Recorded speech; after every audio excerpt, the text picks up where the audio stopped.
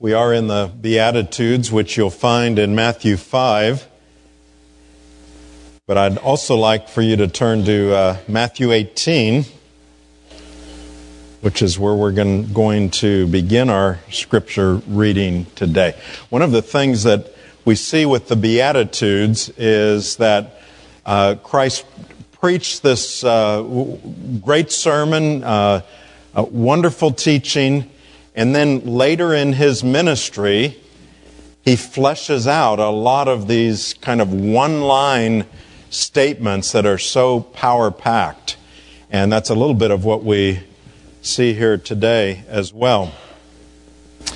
While you're turning to that, let me ask each of you new members that were just welcomed today, following the service, if you've got just a few moments, we would ask you to go to the gathering place and then encourage you members to swing by there and speak to them. If you don't know them yet, meet them and welcome them. So just for a few moments following the service today, if you can do that. So just slip on over there, maybe even on the last hymn, which will get you there more quickly than trying to work your way there. So we'd appreciate that.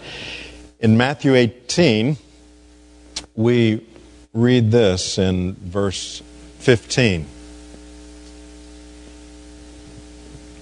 If your brother sins against you, go and tell him his fault, between you and him alone.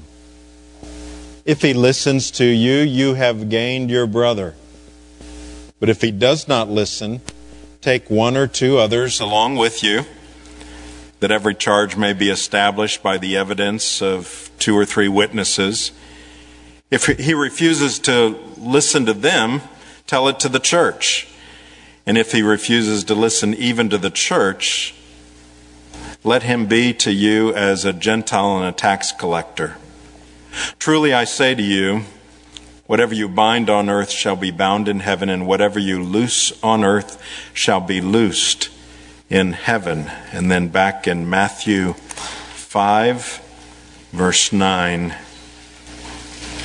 blessed are the peacemakers, Jesus said, for they shall be called sons of God. This is the word of the Lord. Thanks be to God. Let's bow together.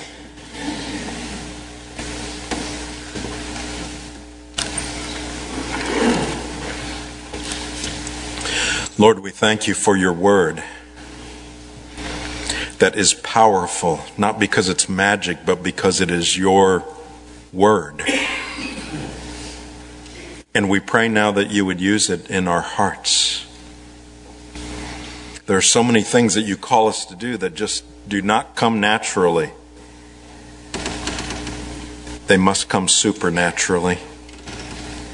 And so we pray that by your Spirit you would mold us into who we, as children of the living God, are to be. And we pray this in Jesus' precious name. Amen.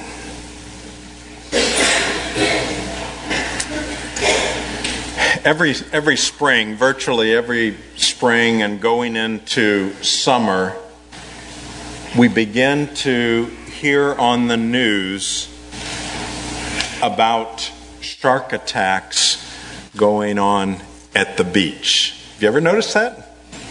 Of course, one reason is because people are starting to get back into the water, and every spring going into summer, they will have Shark Week, where they will show all the Jaws movies, and usually they will have specials about sharks and all of that kind of thing. I know that the travel bureaus at the beach just cringe when these come out again. Well, one year, our children particularly, have always enjoyed going to the beach, and one year there were a number of attacks right along where we had scheduled to go down in the Gulf. And so we went anyway. Now, there's a number of different ways to deal with shark attacks. One would be denial. Some would say those who continue to swim and surf are in denial if they go into the water knowing that there's been other attacks around them. Well, here's the thing. Abby and I went into the water. We were at the beach. We went into the water. But I don't think it was denial because I went in with a plan. I felt that Abby, because she would be near me, would be safe because between her size and my size, a shark's going to go for me. But here was my bigger plan. I always tried to stay close to somebody a little bit chubbier than me so that if a shark did come, and you know what? Here we are to tell about it. So it wasn't exactly denial. Another way that some people cope with it is by fleeing, by escape. In other words, some very caring and loving fathers probably said, okay, that's it. We're going to the lake this year instead of to the beach because I don't want to risk it. That's one way to deal with it. And some, thinking it through, just would exercise more caution when they went in the water and so on. Everyone dealt with it differently. Another scenario, what would you think of a person that said, you know what? When that shark comes, I'm going to stand my ground. I have a right to be, I'm going to stand my ground, and he's just going to have to deal with it. We'd say, well, you know, that's just foolishness. Why would you do that? It doesn't make any sense to face it head on. Well, obviously my message is not about shark attacks, but more about conflict. And here's the reason we're talking about the shark attacks, because the kind of reactions that people have that I just described roughly coincide with some of the kind of reactions that some people have when it comes to conflict. When we lived in Georgia, we had an exterminator that said this to us, and probably they say him here in South Carolina too. He said, you either had termites, you have termites now, or you will have termites. Well, when it comes to conflict, you've either had conflict in the past, you're in the middle of some kind of a conflict now, or you will have it. Because we live in a fallen world. And living in a fallen world means that there will be conflicts that we will have to deal with. And every church has to decide, will we be a functional church or a dysfunctional church? And every church member has to decide, will we be a functional church member or a dysfunctional church member? God has given us ways of dealing with conflict. And by the way, if you're visiting with us, you might say, ooh, I wonder what's going on in this church. Well, don't worry. I'm not preaching this because there is a conflict going on. I'm preaching this because I am preaching through the Sermon on the Mount. And today, Jesus said, blessed are the peacemakers. Happy, eternally happy are the peacemakers, for they shall be called sons of God. The reason there's a need for peacemakers is because there's conflict. Now, let's take a look at what this whole process and concern over conflict. First of all, where does conflict come from? Some conflict comes, and you can begin turning to James 4, by the way, but some conflict comes from differences that are God-given. In other words, just differences in personality, preferences, temperament, different sexes. Those are the way God made us. And those are not necessarily, though they can be, necessarily related to any kind of sin. Certainly not in and of themselves. In terms of different, after 35 years of marriage, 35 plus years of marriage, I've come to realize that Connie and I have different personalities. Men and women often look at things differently. I've come to realize that. And hopefully one of these years she will come around. But I expect instead that when we've been married 50 years and 60 years, we'll still say the same thing. But you know what? When it comes to that in marriage, different personalities and seeing things different, men and women seeing things differently, it can either be an ultimate conflict that you are unwilling to resolve, or it can be an expanding thing, a growing thing. And because it's the way God made us, it can be God-honoring. So that's not the kind of conflict that is really at issue here. If dealt with in a healthy way, it can be beneficial. There is another kind of conflict that the Bible talks about, and that's what we see here in James 4. Isn't it amazing how many times we went through the book of James a year or so ago, how many times we go back to that, how overarching many of the principles in there are. James 4 verse 1, what causes quarrels and what causes fights among you? Is it not this, that your passions are at war within? You desire and do not have, so you murder. You covet and cannot obtain, so you fight and quarrel. What it's saying here is that this is conflict as a result of sin. And that's what has to be dealt with. What's undealt with will cause even more damage. It's like a disease. If you have a disease, it's not going to work to just say, well, okay, well then I know what I'll do. I just won't go to a doctor. Or I just won't take my medicine. Or something along that line. That's not going to take care of it. Things will get worse. And when it comes to conflict, that's the danger as well. So how do we deal with it?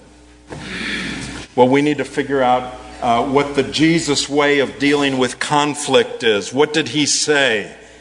It was no surprise to him that there's conflict.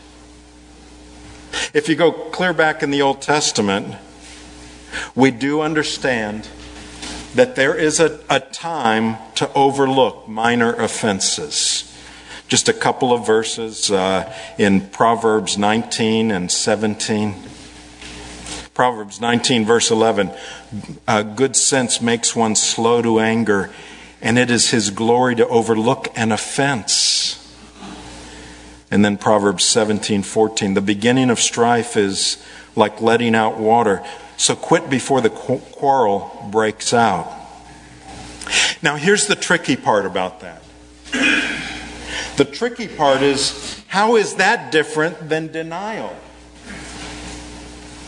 How's that different than just saying, okay, well, I won't deal with it. I'll just overlook that. Well, you have to be able to really overlook. In other words, you can't say, well, I'm going to overlook that, but then bring it up to a bunch of other people, or put it on the side burner, overlook it for now, and put it on the side burner till some other conflict comes up, and then you bring that one up too.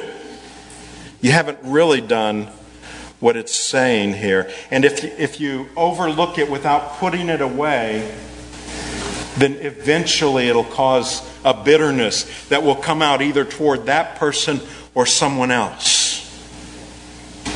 So in the case of minor offenses, there is a time to overlook. But here's the rule of thumb. When sin is involved, we cannot just overlook. Okay? When sin is involved. See, I'm not talking about the other kind of conflict where, well, he has this preference and I have this one. Well, I can overlook that. That's his preference. He has a right to that. But where sin becomes involved in an issue, it must be dealt with, and dealt with in a right way. Now, what is the right way when we don't merely overlook? Personally, directly, and head on. Remember earlier when I said, what would you think of a person that said, well, I'm just going to stand my ground when that shark comes? How foolish we might think that is. Well, we might think when it comes to conflict, that's foolish. Why would we want to deal with conflict? I wasn't raised that way. We weren't raised to hit things head on. I'm not comfortable with that.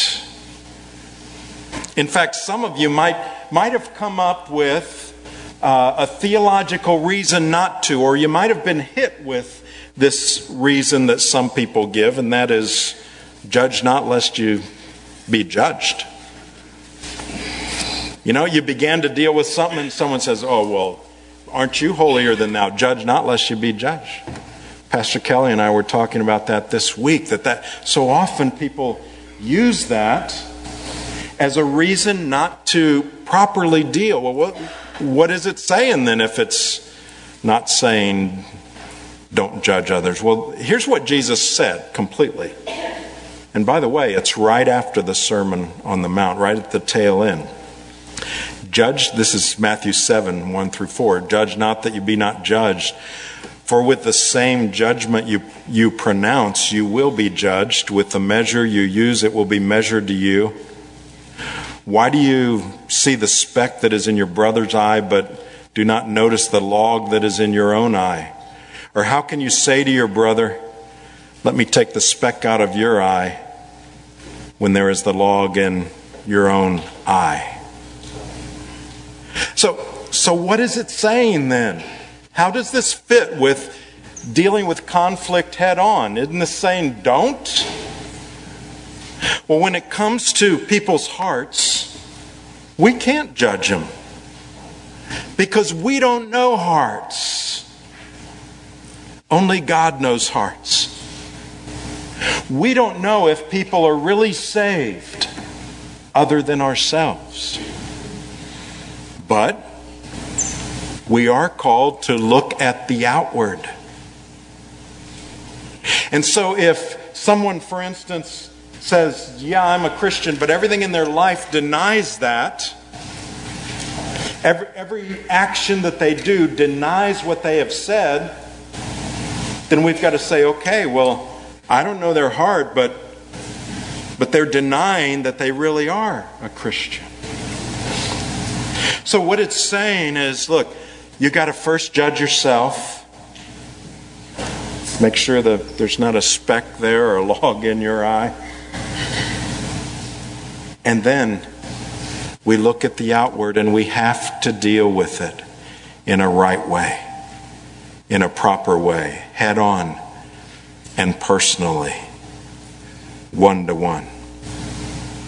Look how Jesus said to hit it head on. He's so clear about that. Matthew 5, verse 23.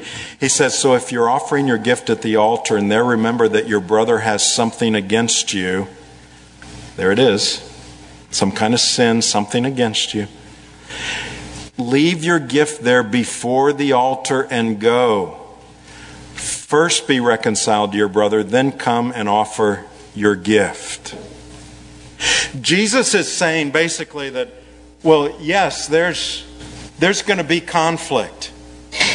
But if you go to worship and you remember, oh, I got this conflict with this brother. You know how important worship is to Jesus. But he says there's something more important that you've got to do at that moment, and that is go deal with that conflict and don't put it off. Now, that's within reason, of course, in this sense. It's got to be your first priority. You go and you do it. But you can't say, well, I'm not really ready to deal with it, so I guess I just don't go to worship. Because that would get in the way of my worship. That's why he didn't want me worshiping. No, he says, go, deal with it, then come back and worship. Now, the other thing is sometimes there's an ongoing conflict. It can be between husband and wife. And you're working on it, you're dealing with it. That kind of a conflict. If that's the case, you don't stop worshiping until you get it completely squared away. You continue to deal with it. Jesus' point here is you hit it head on. You get the point. And then from the passage I read, Matthew 18. If your brother sins against you, go and tell him his fault between you and him alone. That's a key there. You and him alone, personally, directly, head on. If he listens to you, you have gained your brother. So there's step one. Just between the two of you. You don't go tell everybody else what the issue is with so-and-so over here. You go directly to them, having examined your own heart, and you try to work it out. And in my experience, the majority of times that I have done that or others have done that with me, we've worked things out right then and there. And it's glorious. It confirms God's way, the Jesus way of doing things. But there are those times when it doesn't work out that way. When you go to the person and they're not receptive or you both still disagree on things. We'll deal with that in a moment. But if you see this first step, this personally, eye to eye. Let me tell you one way that some people try to avoid this. It's called the anonymous letter. Now, anybody that's been a pastor for any number of years has received anonymous letters. I have. And if you've written them, I don't know who you are. So if you walk out and say, I guess you were preaching to me about my letter, well, you've just given yourself away, okay? And I haven't received any in quite some time, just for your information. But let me tell you about those. They're hurtful. They're cowardly. They're not Christ-like. And they don't work. Because there's no way for me or us, I tell my staff this as well, there's no way for us to deal with that. There's no way to confirm that that's a true issue. And so it would be wrong for us to make some kind of a decision based on that. So do it the Jesus way, personally, And I will say this. A letter that's signed, because sometimes you don't feel comfortable going face to face, but a letter that is signed will always be dealt with by me and the staff. Always. It will be addressed because it is the Jesus way. Now, sometimes it just doesn't work, that one-to-one, when you go to somebody, and maybe you've experienced that. Well, Jesus knew sometimes because of a hardness of a heart or just a misunderstanding that the first step wouldn't always work. So you go to step number 2. And that is you bring others in to help resolve conflict. Verse 16 in Matthew 18. Take someone with you. But if he does not listen, take 1 or 2 others along with you, that every charge may be established by the evidence of 2 or 3 witnesses. You see, not dealing with conflict is not an option to Jesus. If you're going to live as a Christ follower, it shouldn't be with you either. So you take somebody with you, and hopefully at that point, the person will hear you and say, okay, I get it. Not say, oh, you're ganging up on me, because that's not the idea. You both should have examined your hearts, and you go gently, but then you deal with it. And then, if that doesn't work, Jesus says you involve the church. Verse 17 of Matthew 18, if he refuses to listen to them, tell it to the church. And if he refuses to listen even to the church, let him be to you as a Gentile and a tax collector. Now, different churches deal with this in different ways. There are some churches that would, during the announcement, stand up and say, this is going on, this is the issue. That's their understanding of this passage. I respect them for the courage to try to be obedient in that way. That's not our understanding here. What we understand this is that when there's an issue that cannot be resolved, one person goes, 2 go, then telling it to the church with the Presbyterian form of government, you tell it to the representatives of the church, and that's the elders. And then they become involved and seek to go through the steps and see to a resolution. They're the elected representatives. And later in Matthew 18, it talks about how those with that authority, that God honors that. Now, how do we do all this without falling into more sin? I know this doesn't sound fun to you.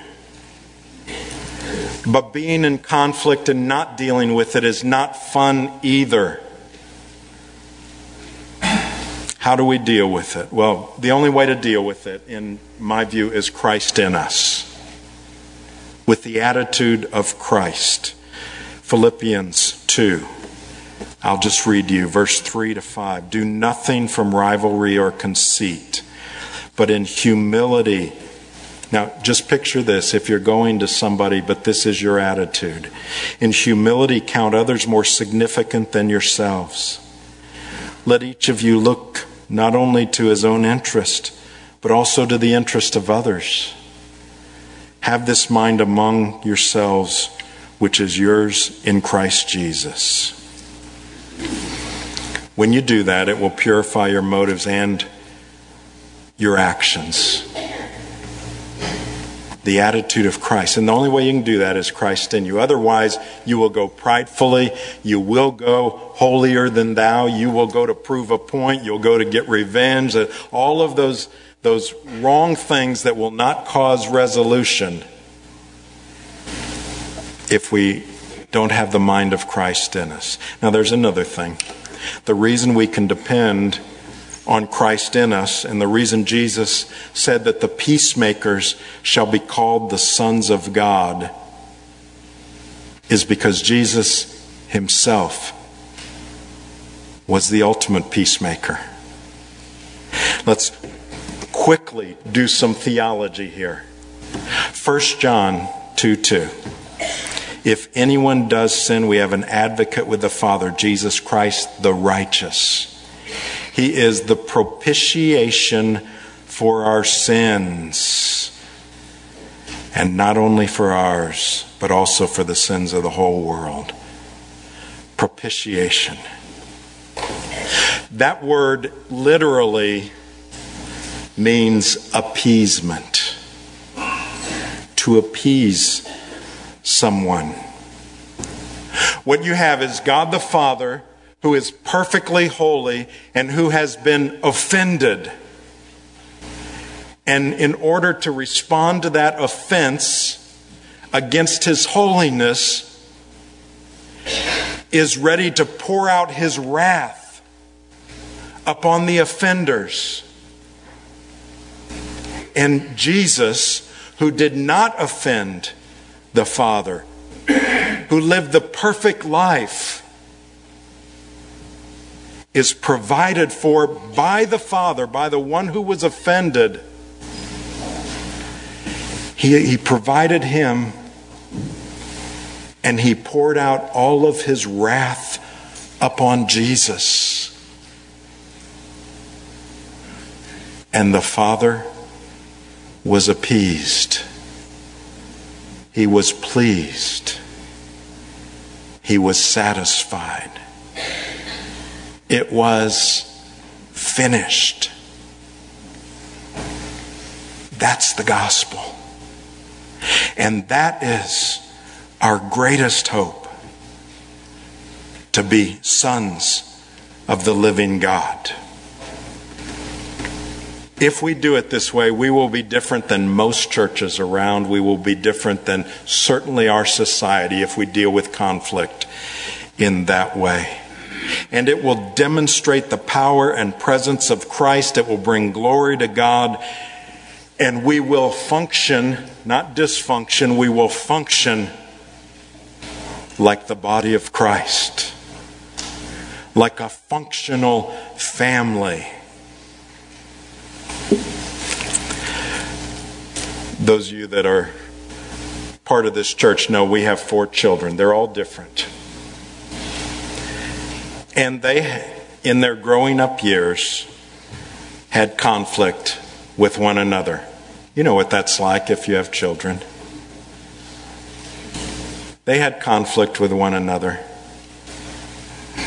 But there is nothing that does my heart any more good, nothing that is more rewarding than when I see them interacting in a healthy way, encouraging one another, supporting one another, dealing with conflicts in a healthy way with one another, laughing, empathizing, teaching, hugging. It gives me a feeling of satisfaction and real blessedness when I see that with my children. I have to think that's how the Father looks at us. When we are dealing with one another in His way, in the way that Jesus made a big point of teaching us how to do that. And certainly, it must give Him great joy when His children are dealing with one another in that way. Will you commit to that?